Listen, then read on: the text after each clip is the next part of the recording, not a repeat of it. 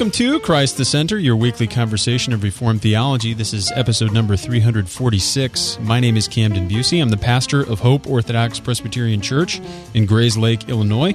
I'm pleased to be back with you. We have with us once again Dr. Jim Cassidy, who is associate pastor at Providence OP in Pflugerville, Texas, with a specific call to plant South Austin OPC there in Austin, Texas.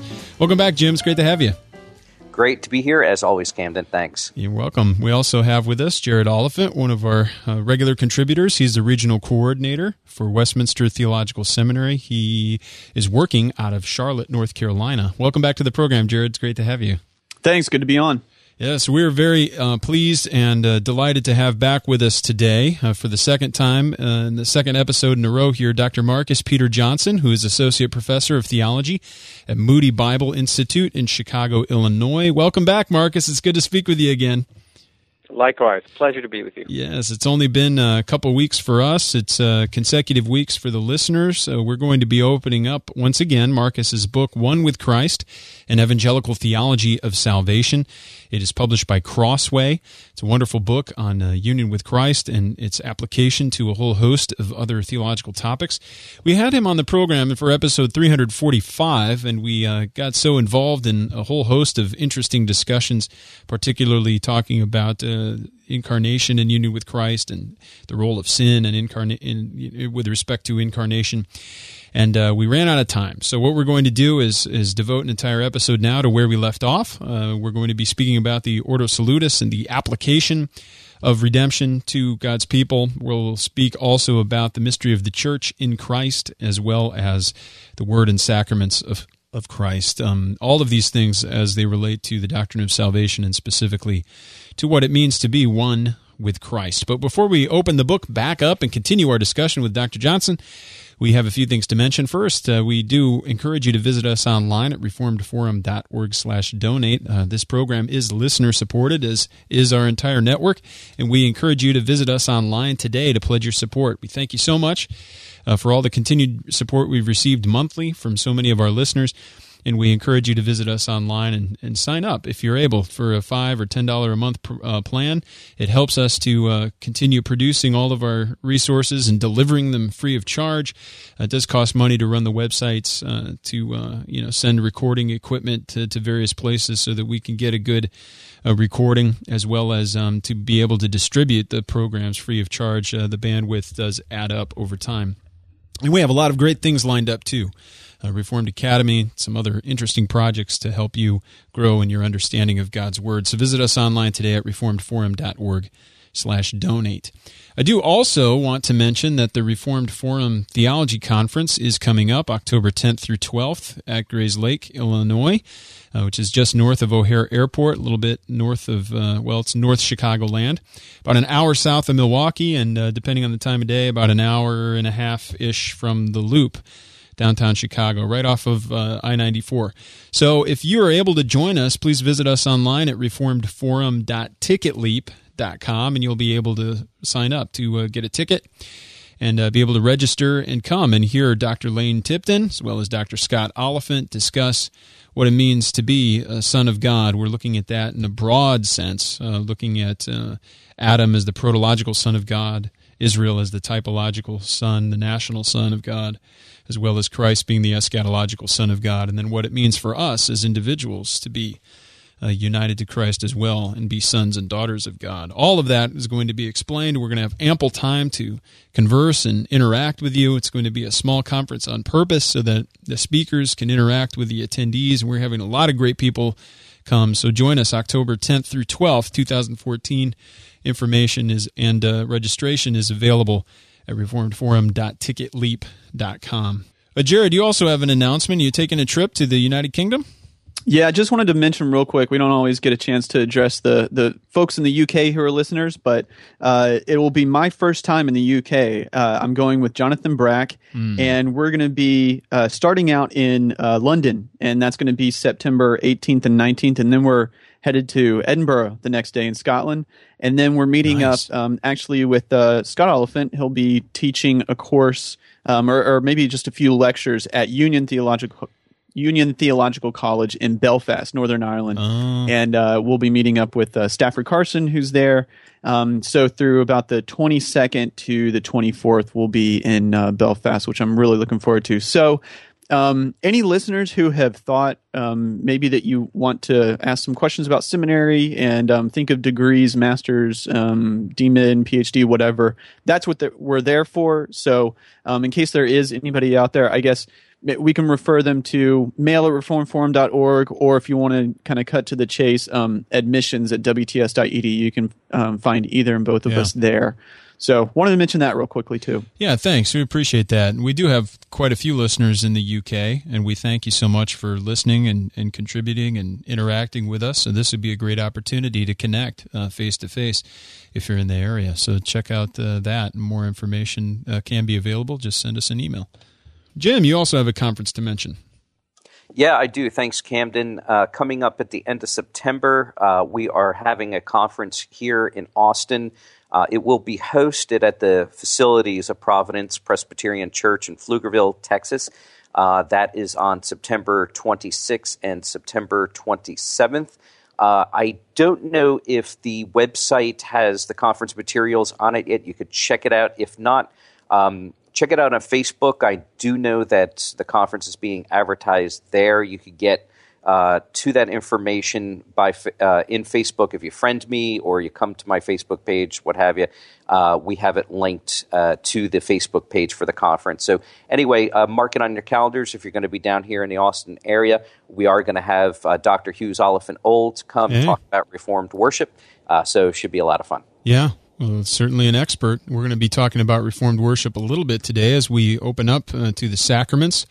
We had to leave off, as I mentioned, just before we got into the proper application of salvation by the Holy Spirit, and that's where we're going to open up today on the chapter on justification in Christ. But if you would like to, if you haven't listened already to our first conversation with Marcus Johnson, our guest today, then please visit us online to reformedforum.org. /programs /Christ the Center, or CTC, or you can just find on the homepage, you'll no doubt find a link to episode 345, and you can listen to that first and then pick us up here as we open up the book to the chapter on justification. Now, Marcus, as we speak about justification in Christ, that's certainly a topic that has been talked about for centuries and even millennia. Specifically, the relationship between justification and union with Christ became a very important point during the Reformation, and it's come back up in the last several decades in terms of how to relate those two things. What's your understanding of the relationship, generally speaking, of union with Christ to the doctrine of justification? The relationship being one of, shall we say, cause and effect. That we're justified only insofar as we're joined to Jesus Christ, who is the justified one. And so justification follows, even if it's not chronologically. I think that's unhelpful to talk about it that way, but it certainly follows logically, or as cause to effect. If Jesus Christ is in fact the justified one, the one who bore our sins and condemnation on the tree, there isn't justification available for us. There isn't forgiveness of sins or a sharing in Christ's righteousness apart from Him. So in order to be justified, we must be in communion and union with Him. Where do we find textual evidence here for understanding that relationship? I mean, we have an awful lot of places in Scripture that speak of in Christ or en Christo. Do you see that as warrant for understanding justification happening in the context of union? Oh, for sure, no doubt. The first two that come to mind, one is Romans 8, there's no condemnation for those who are in Jesus Christ. A whole lot rests upon, no doubt, upon how you are interpreting, exegeting what it means to be in Jesus Christ there. But for us who hold that to be in Christ, when Paul speaks that way, he means an actual vital communion with Christ Himself. There's no condemnation for those who are in Him. That means there's condemnation for those who are outside of Him. So, to achieve or be in the blessed state of not being condemned requires that we be in Jesus Christ. The other that comes to mind, it was John Calvin's favorite, 1 Corinthians 1:30. He thought that 1 Corinthians 1:30 was really biblical shorthand for the whole richness and depth of the gospel, that God has placed us in Jesus Christ, who is our wisdom from God. He is our righteousness. He is our sanctification, our righteousness, and our redemption. So there, again, there's this priority of being in Jesus Christ to receive any of who he is for us. Those are two examples. Hey, Marcus, question about just going back to the previous comment that you had made about the distinction between logical priority and chronological priority. Sure. Just to perhaps tease out the issue of chronology for a moment, is there any way that we can say that the believer or the person who will believe can be justified chronologically prior to faith union with Jesus Christ? A notion of something like eternal justification, is that what you're thinking of? Yeah, I mean, I guess there are, there's discussion out there, from, perhaps found more in the Dutch Reformed tradition, Kuyper, perhaps Berkhoff, where there seems to be at least some flirting with the idea that the believer chronologically, even prior to his faith union with Jesus Christ, could be or is in some sense justified. I don't know if that's a topic that comes up in your study, if you have thoughts about it. Just wanted to see where the role and the significance of faith was relative to our justification. Yeah.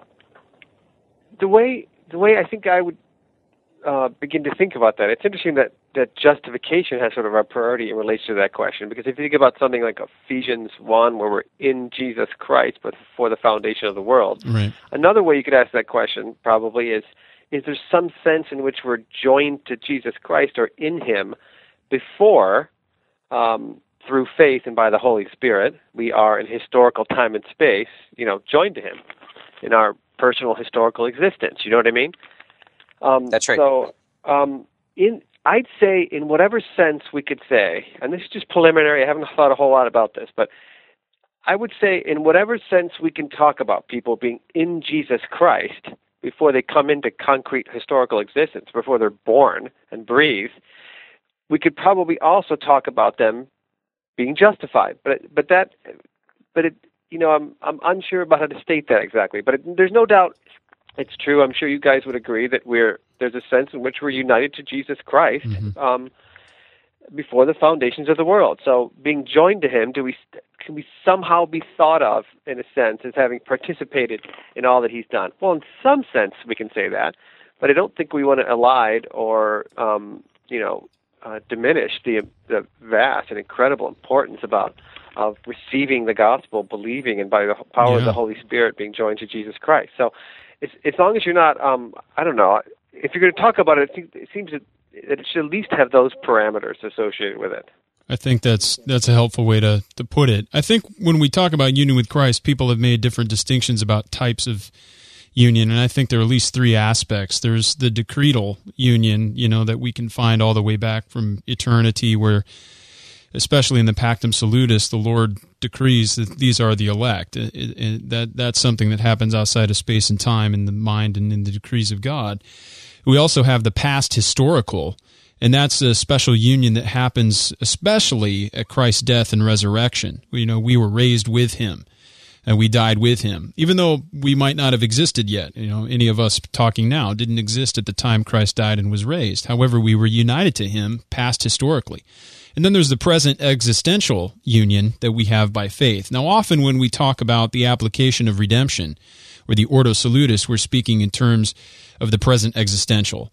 And that's a union that is by faith. It is a faith union. It's interesting that the Westminster Standards speak about this type of subject, and for us here on the program, this is what we're the position we're coming from. Chapter 11, Section 4 talks about justification and its relationship to eternity, and specifically its relationship to the work of Christ. Although we were united past historically, and even before that, decretally, to Christ and to His work, we are not yet justified in the redemptive sense, the sense that we talk about, when we say we're justified by grace alone through faith alone. That does not yet happen until you believe, because it's not until we believe that we have received Christ's righteousness and he receives our sin, even though he has accomplished his work. That is historia salutis. He's accomplished his work in the past. So I think those are some helpful ways to parse it out too. So would you agree, Jim, on that? Yeah, I do think that those are helpful categories because they keep certain things distinguished and without separating them, as it were. Yeah. So those are important concepts. Yeah. Yeah. I think. Yeah, that's good. It's helpful the way you put it, Marcus, as well. But I do also remember last week when we discussed, and we don't also want to reduce our union with Christ to our faith experience.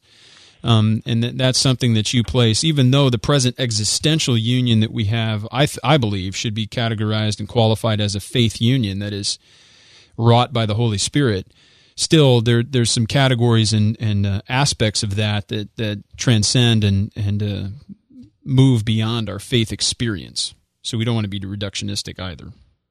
For sure. Yeah. What do you think about how do you fit in and treat the forgiveness of sins here, specifically the passive obedience of Christ?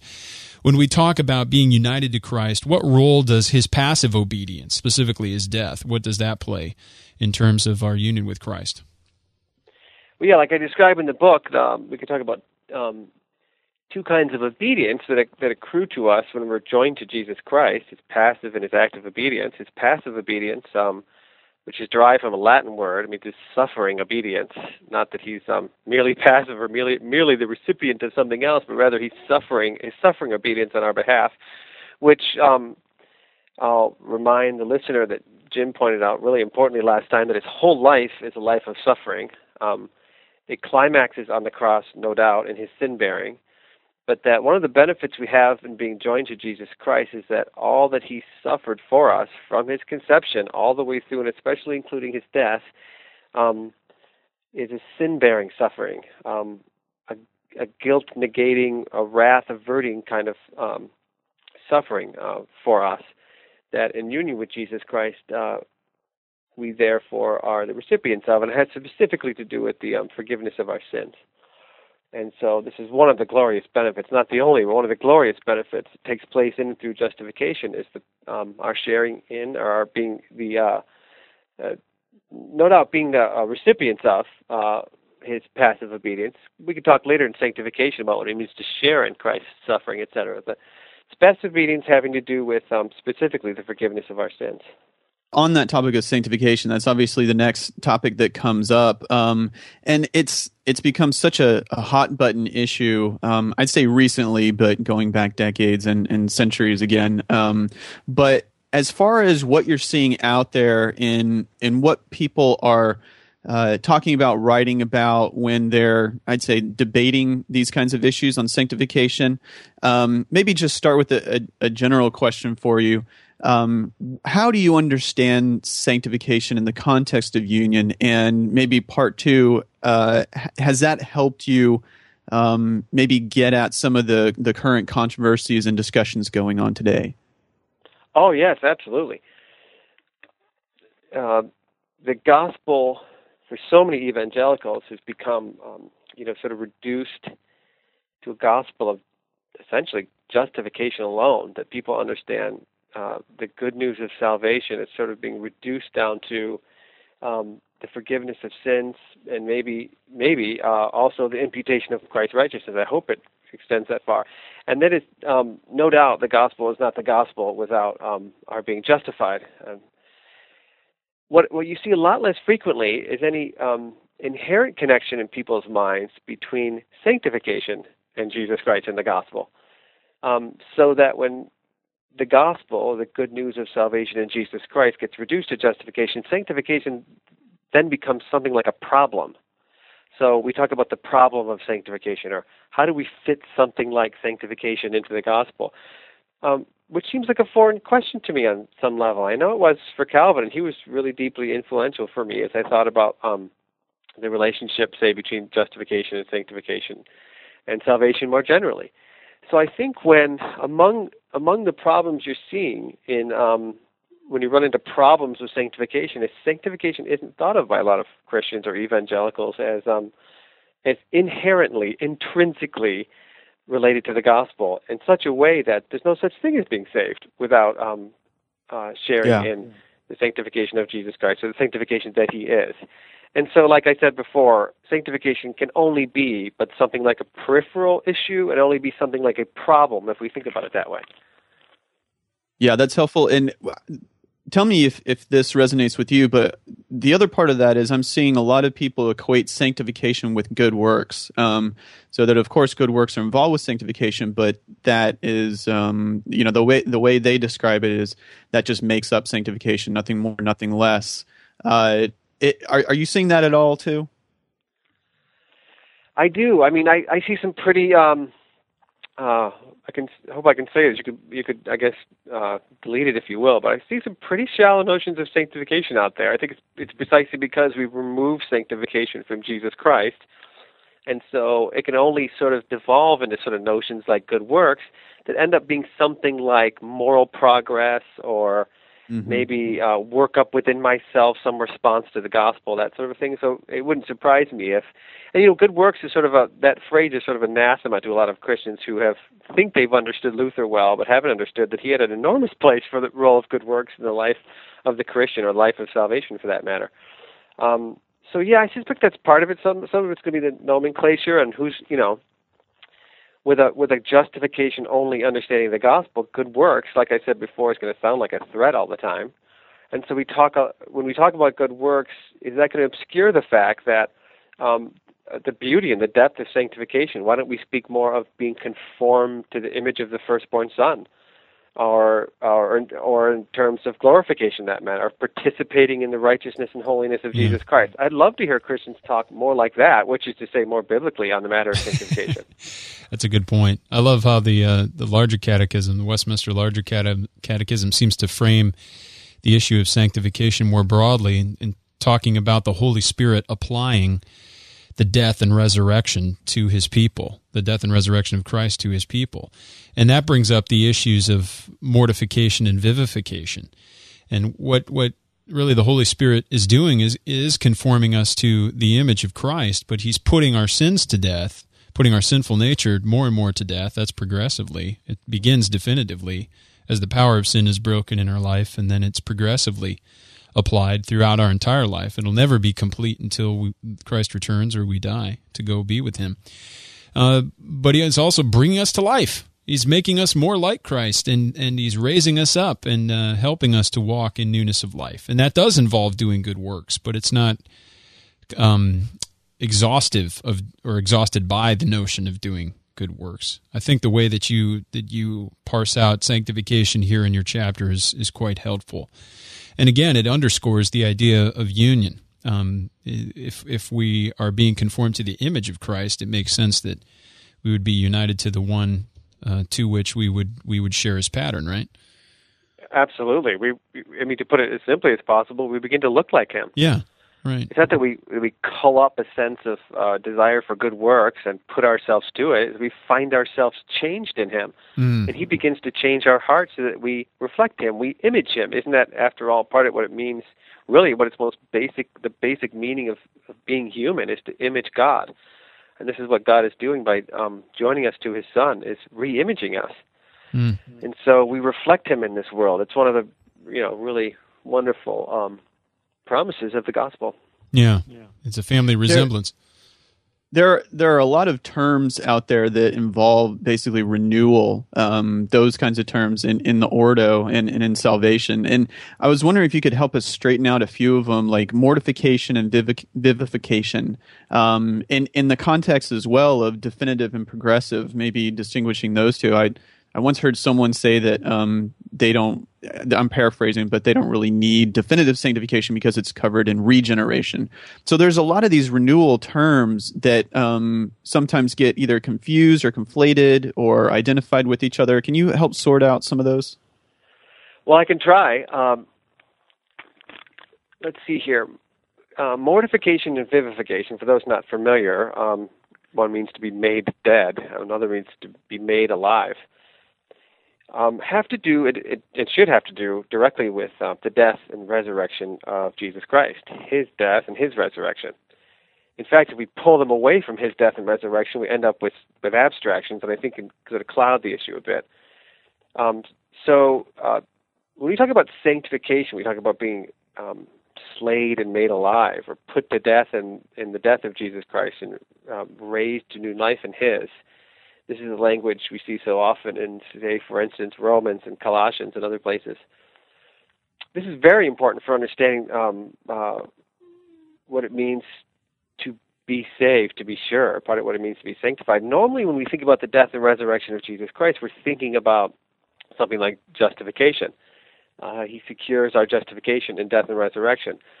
Biblically, however, that extends beyond justification right into the whole rest of our lives, in which we, by sharing in his death and resurrection, we're not only justified, but we're also, our old nature is put to death, and we have new life in Jesus Christ, which is the subject normally we associate with sanctification.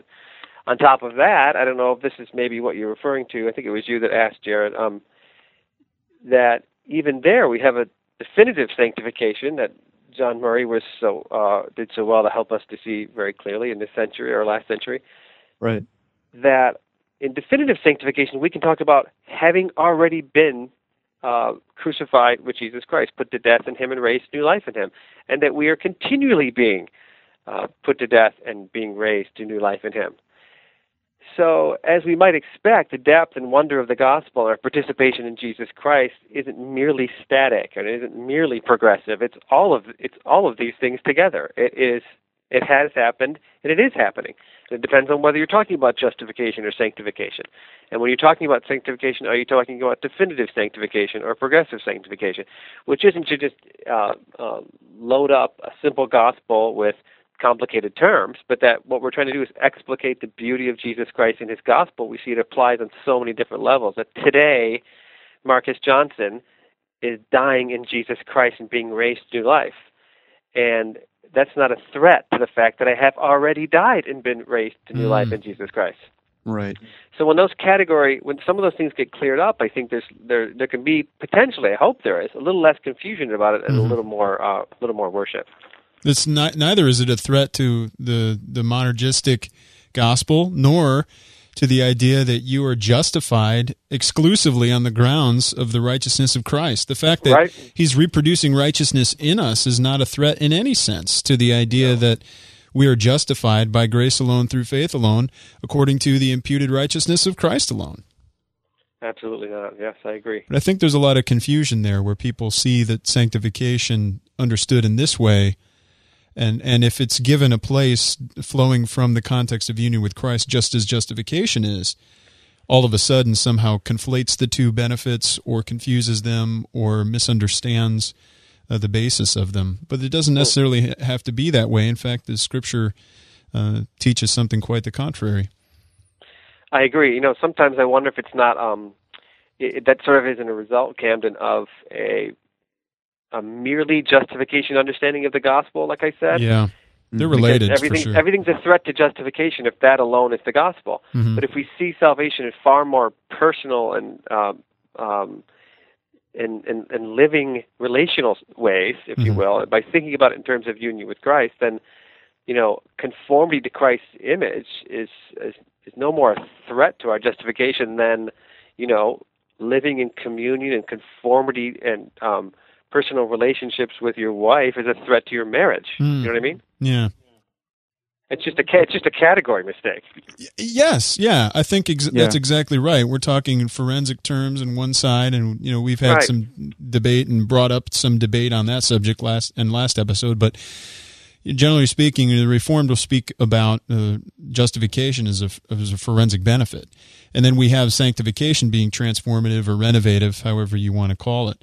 Now, there's a third benefit that we often talk about, and there's friendly debate about whether it's forensic or renovative or both, and that is the doctrine of adoption. Before we talk positively about adoption and sonship in Christ, could you address some of the distortions and misunderstandings of adoptive sonship, for instance? Well, I can address the ones I address in my book that yes. I feel like are possible distortions, or could at least lead there. The one I address most prominently is that adoption is normally thought of, written about, explicated, or preached under the auspices or under a doctrine of justification.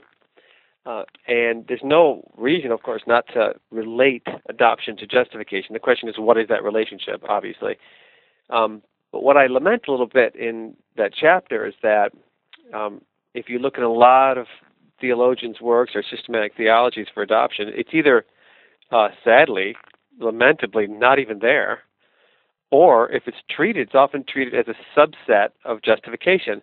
And when that happens, it normally takes on the forensic or legal character that characterizes justification, which doesn't mean that adoption doesn't have those characteristics. Is that it takes on merely that character because it's subsumed under a doctrine and has no freedom to sort of be its own benefit, have its own glory, if you will, have its own mystery.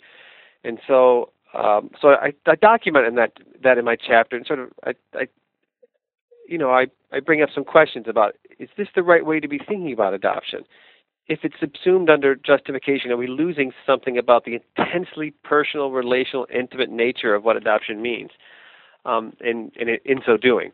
And so I bring up some examples of how that works, whether it's in Berkhoff's or Horton's works, etc., and suggest that we could be saying a lot more adoption than that it's merely a subset or benefit associated with justification.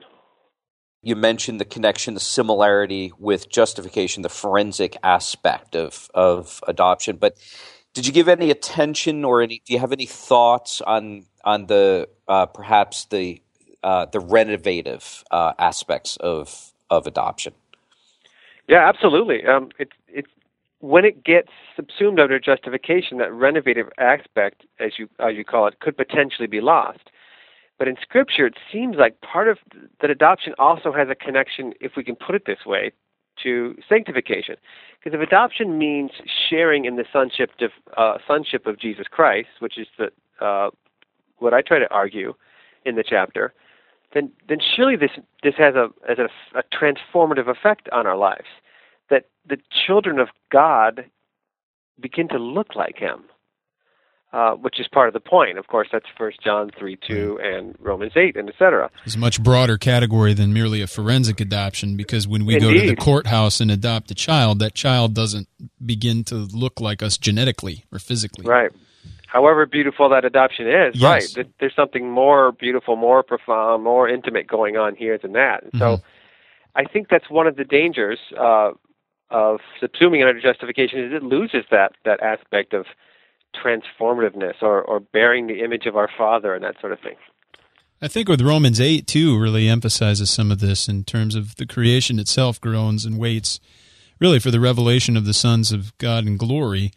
There's something to be said about the resurrection of all believers that contributes to adoption, or at least is the revelation of the truth and finality of adoption, which involves not only being received into the number and having a right to all the privileges of the sons of God, but also bearing that family resemblance. That's in the same chapter, Romans 8:29.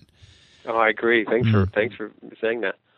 Where would you fit adoption into the order of salvation? We've talked about the relationship of union with Christ to justification and sanctification. How do you conceive of adoption fitting into this entire mix? Good question.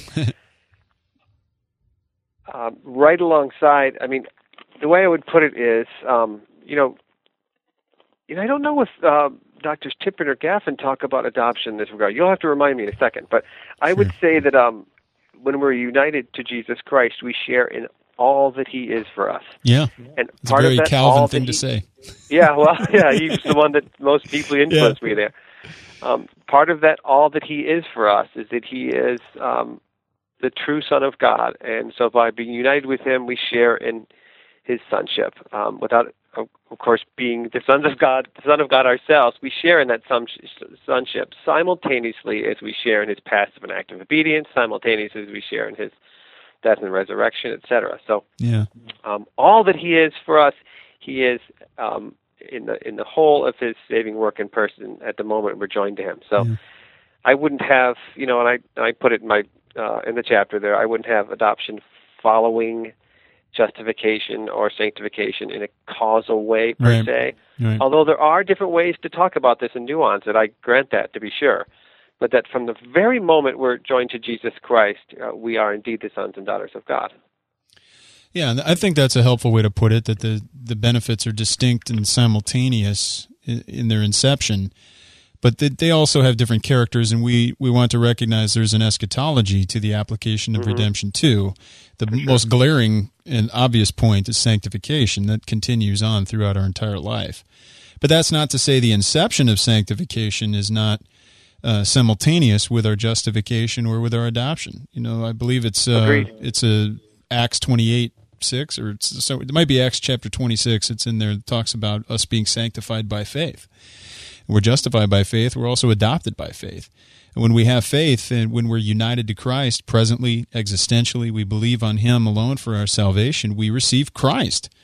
He's not parceled out, where we don't get Christ in installments. However, we are united to Christ by the Spirit, and the Spirit, over the course of our Christian walk, makes us more like him. So there's an eschatology. But we shouldn't say that. I personally don't think it's biblical. I know there's a heck of a lot of Reformed people that would disagree, but I don't think it's biblical and warranted to speak about one benefit causing another in some sort of mechanistic way. I thoroughly agree. Yeah, but I think that mechanistic or causal relational way of viewing it is a symptom of a view of salvation that precedes it. That's a great point, Marcus, I think. And you guys have said that and pointed out really well in your discussions on Christ the Center with both Dr. Tipton and Dr. Horton, where that came out, I think, rather clearly. Well, thanks. Another important benefit that often gets short shrift, I hate to say it, but we speak about justification and sanctification a lot. Often adoption is included in that mix, and it should be. But those are kind of usually treated as the triumvirate, but we don't often speak about preservation, and then, of course, with glorification in Christ. You've devoted an entire chapter to this subject. Why is it important for us to consider preservation also as happening and occurring in the context of union with Christ? And what would be lacking, obviously, if we didn't have that benefit of salvation? Well, pastorally, the implications are huge. I'm trying to say how to answer this question best, but the first thing that comes to mind is the assurance and comfort of the one joined to Jesus Christ.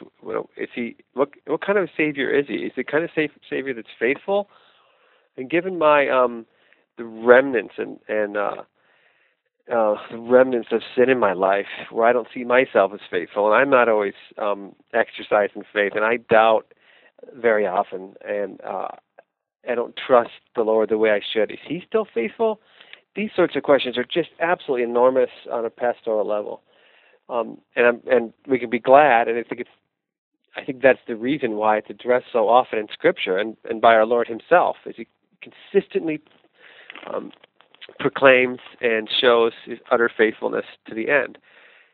So many scriptural passages there. In fact, in the chapter, I had to limit them on some level, where he over and over again, the Lord Jesus tells us about he'll never, ever leave us or forsake us, and all the wonderful ways that he does that.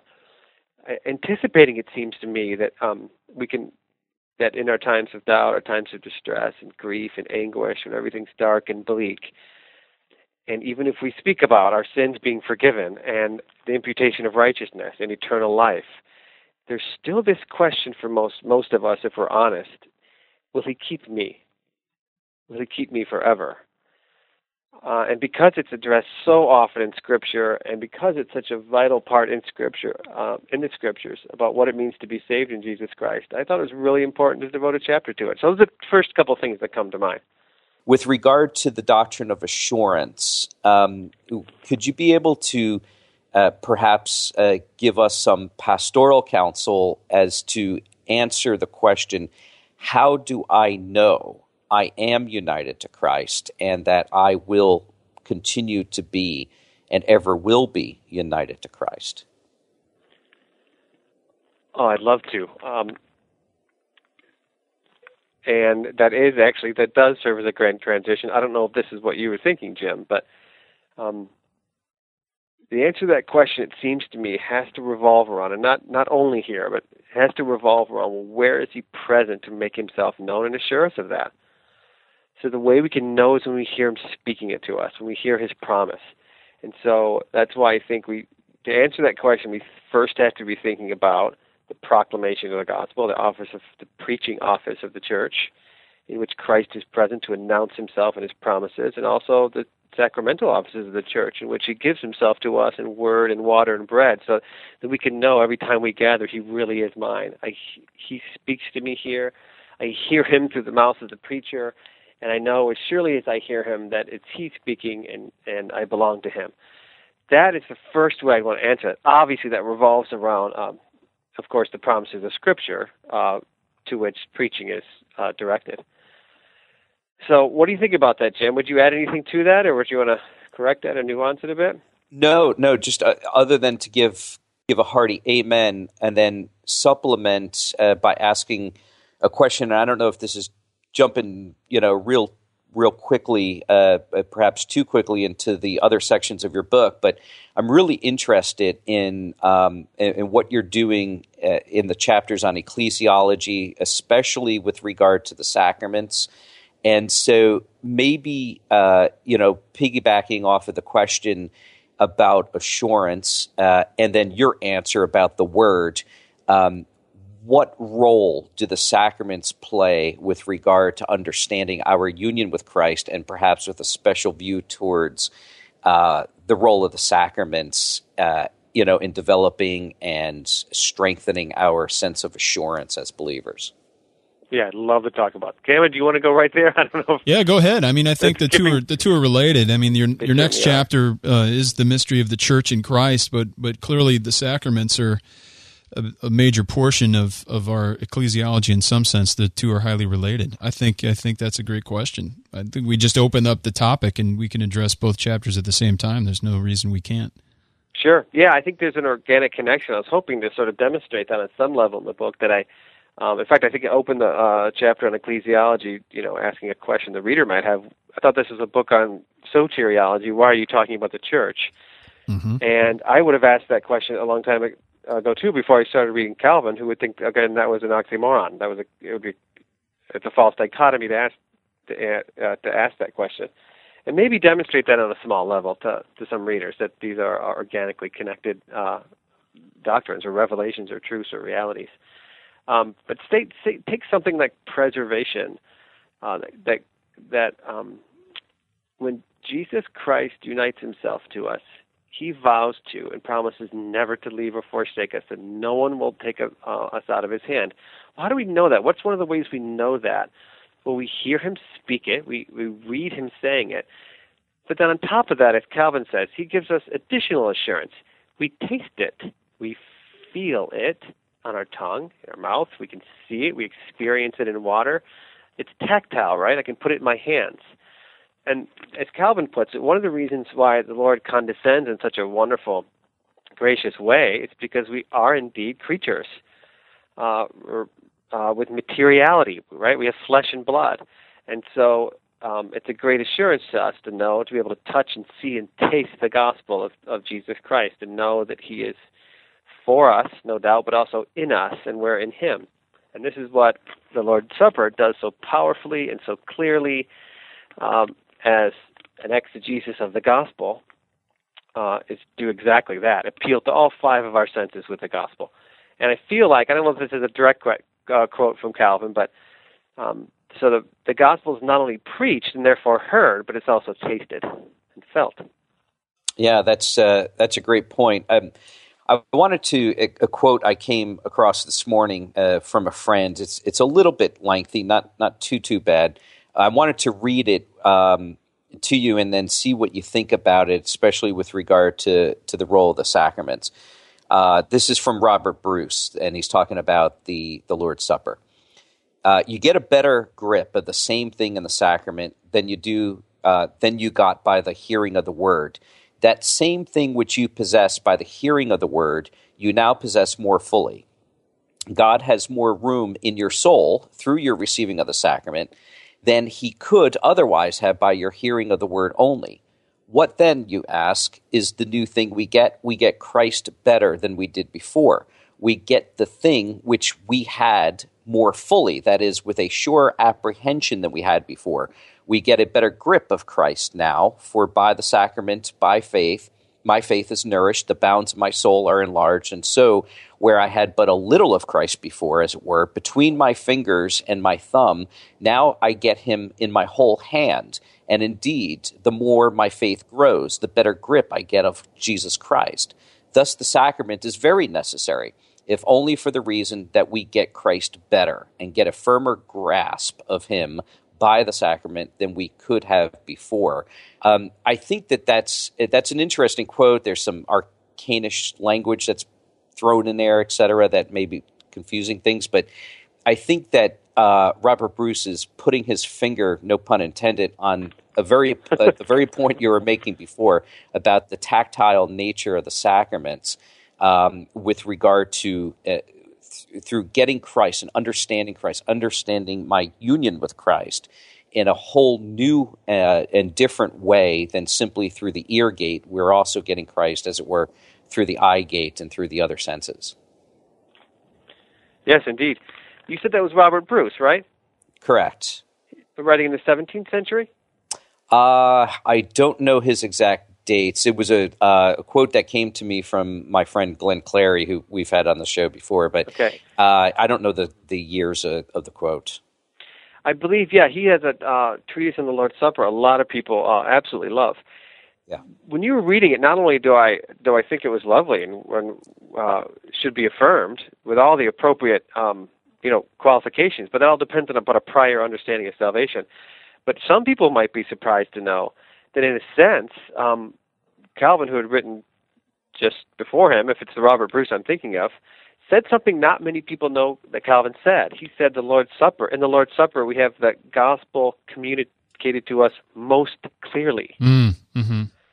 It's provocative. For chapter 17, I think. And you, but I don't remember what paragraph, but I'm trying to find it as I'm talking to you. I don't know if I will. But in any case, the fact that that's skipped over is interesting because what Robert Bruce is saying there echoes much of what Calvin says himself. So I'm glad to hear you read it, and I'd be interested in Calvinist Reformed types and evangelicals get a better sense of the importance of the Lord's Supper and the theology of the Reformation, and when the significance of the supper begins to wane in our churches, it's a sign of serious, I would say, sickness, a malady in relation to our understanding of what it means to be united to Jesus Christ. Obviously, in churches or among Christians who aren't affirming a robust understanding of union with Jesus Christ, it'd be no wonder if the Lord's Supper, and for that matter baptism, began to have a lessening and more diminished significance in our churches. They go, quite frankly, hand in hand. Yeah, I think that's spot on. That's exactly right. And I think that one of the things that we've been trying to put our finger on at Reform Forum is that while we rejoice in what we're seeing in terms of a greater appreciation for Calvinistic soteriology, we're saying, well, the Reformation of the church here in America it doesn't stop with a Calvinistic soteriology.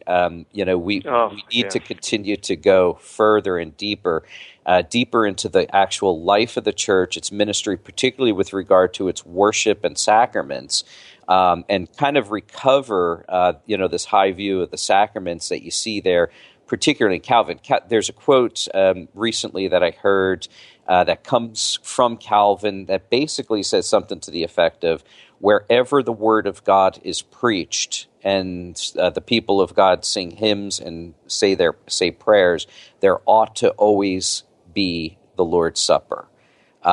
because the Lord's Supper signs and seals what is given to us in the hearing of the word read and preached.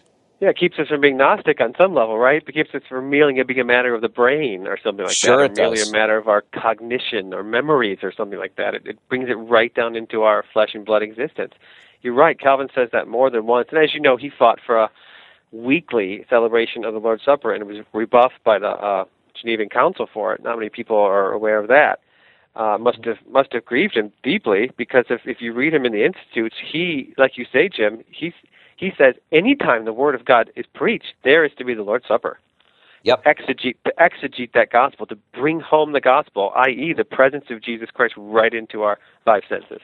You know what's very interesting is that the Reformed folks, with a certain level of justification, no pun intended, have been criticized for perhaps being overly cerebral, and there is an element of truth to that. But I think that the solution to that problem is not to downplay doctrine.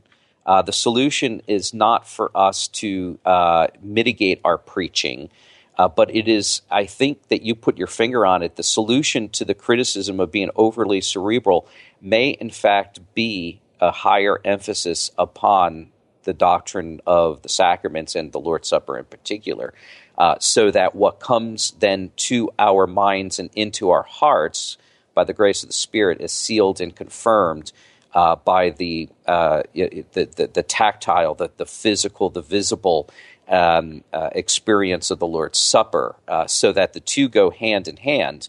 But the Lord's Supper, I think, could be an answer to perhaps the overly, perhaps arguably, the overly cerebral nature of Reformed ministry. Yeah, to quote Calvin on the Lord's Supper in Ephesians 5, let's labor less to explain what's happening, but rather to experience it.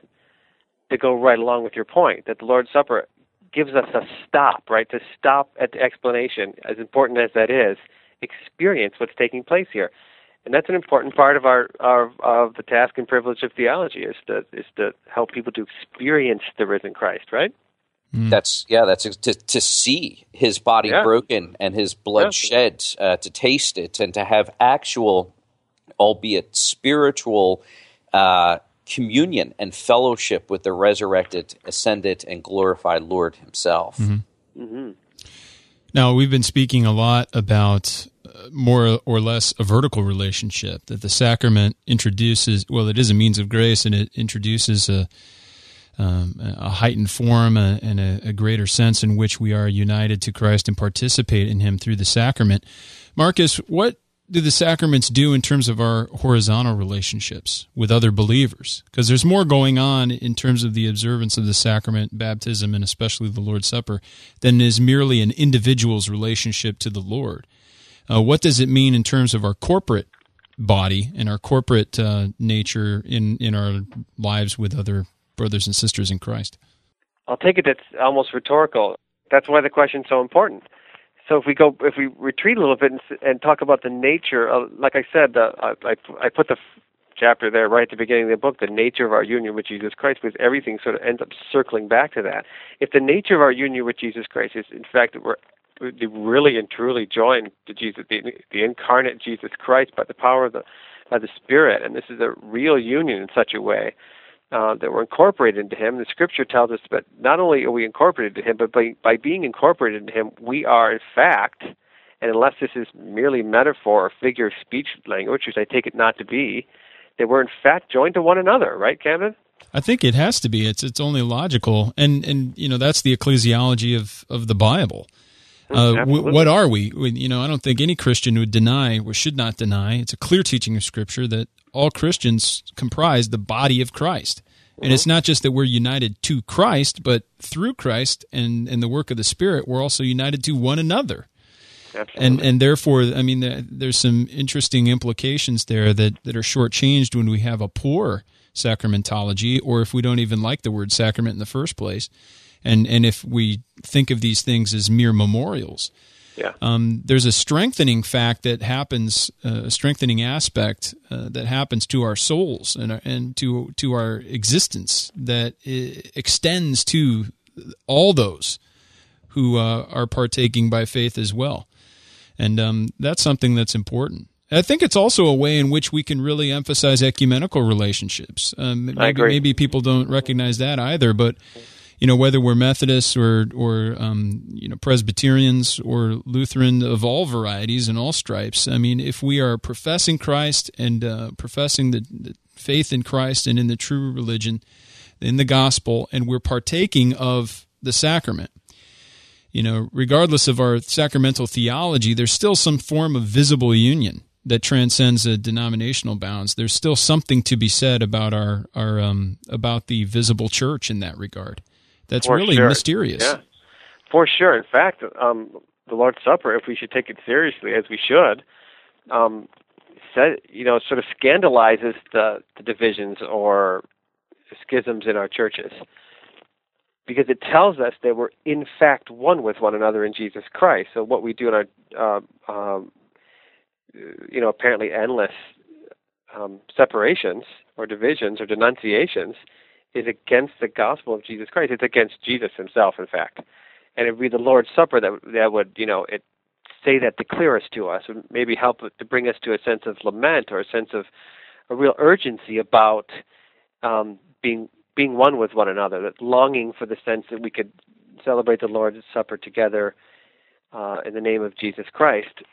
No doubt the Lord's Supper should help us to see that. But if we keep reading the Scripture, if we treat the Lord's Supper as something merely like a memorial, and then we subsequently read the Scripture in merely figure of speech sorts of ways, like we say that church is the body of Christ, and mean it's like a political body or social body or something like that. That's a good point. Well, all the force and wonder of the what it means to be the body of Jesus Christ, that we're one in Christ Jesus, is all lost. It's all lost to sentiment and moralistic bromides, etc. So I think you're right. It has all the potential and force to bring us to a sense of the wonder and the awe and the mystery that we really are one in Jesus Christ, and that's not a figure of speech. It's a reality that transcends any kind of oneness we have with one another outside of Jesus Christ. And so I think you're right. It would be a spur to, and I hope incentive for us to really be the one holy Catholic Apostolic Church that we are. Mm-hmm. Yeah, this topic of union exploded for me when I looked at it through the lens of ecclesiology, and then and quickly found out, coupled with a doctrine of covenant, there's just, it's on every page in Scripture.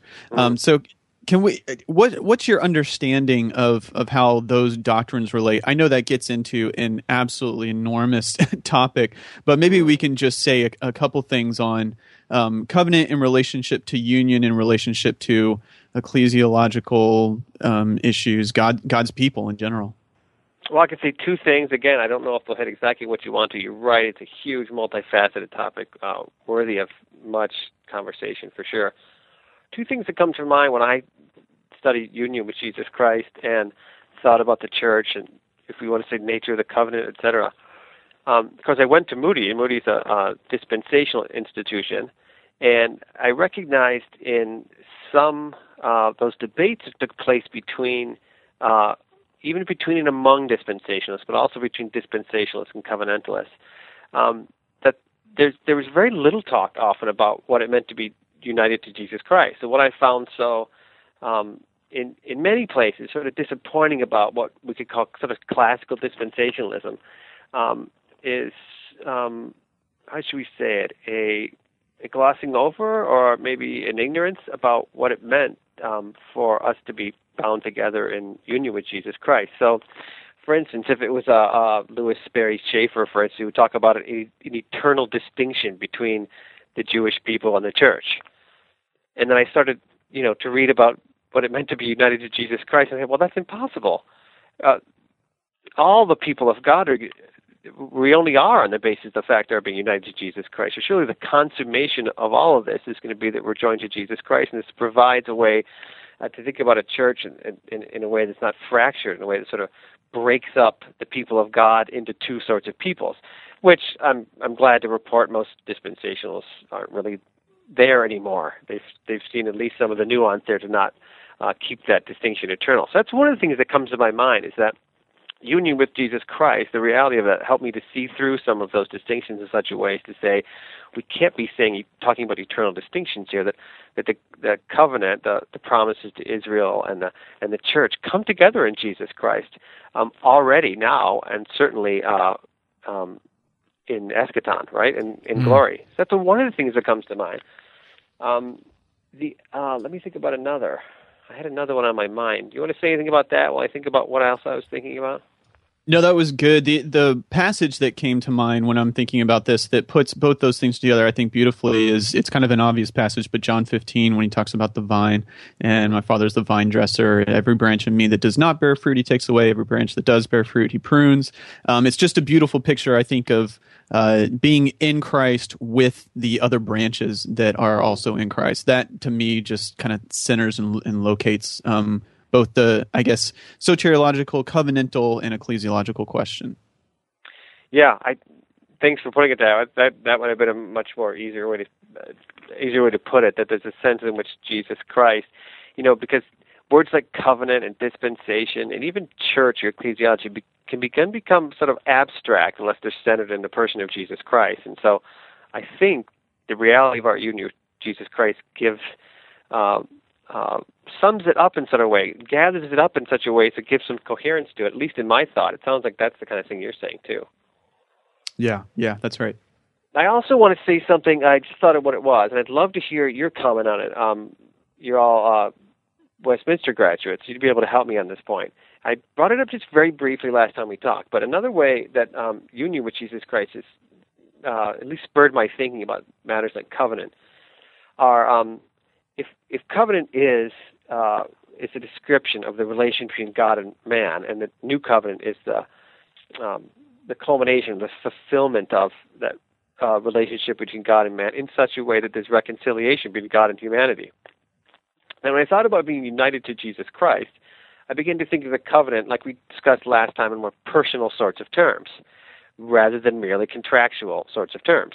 And again, those aren't set against each other.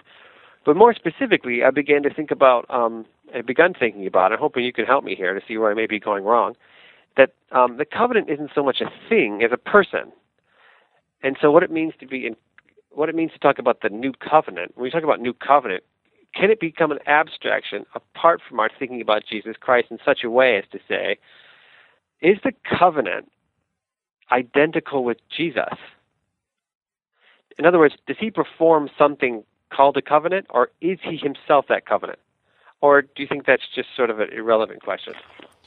I think it's a good question. I think I might have mentioned this in our last interview with you, Marcus. I love the language of the Children's Catechism when it asks, what is a covenant? Covenant is a relationship which God establishes with us and guarantees by his word. So if you see, covenant, again, is a notion that is designed, I think, to obliterate all abstraction and et cetera. And again, that more abstract, cerebral type of approach to understanding theology, because covenant understands that it is a relationship. Mm-hmm. Personal relationship. It's a personal relationship. So I'm nervous about the idea of equating or identifying covenant with Christ, because there are different covenants within redemptive history, and of course, or within history more generally. And of course, covenant begins with Adam in the garden before the fall, and that is a relationship that God establishes with Adam, and through Adam, all of his posterity. But also, creation itself is a covenant. God covenants with his creation as he makes it, that the creation itself is covenantally related to God, so that even creation obeys his will and word. So covenant is neither an abstraction nor is it. I don't think it can be collapsed into the person of Christ exclusively. Well, if you look at Hebrews 9, for instance, which talks about Christ becoming now the mediator of a new covenant, I think it's helpful there to see the strict identification of the relationship, the essential component that we have a person here, but he's also mediating something. He's mediating that relationship and that covenantal arrangement. So I think that kind of language that the author of Hebrews uses, and we can find that in plenty other places of Scripture, but that is a kind of a foundational place to look in Hebrews 9. Also underscores the fact that the two can't be elided is a word we've used already, but confused or collapsed.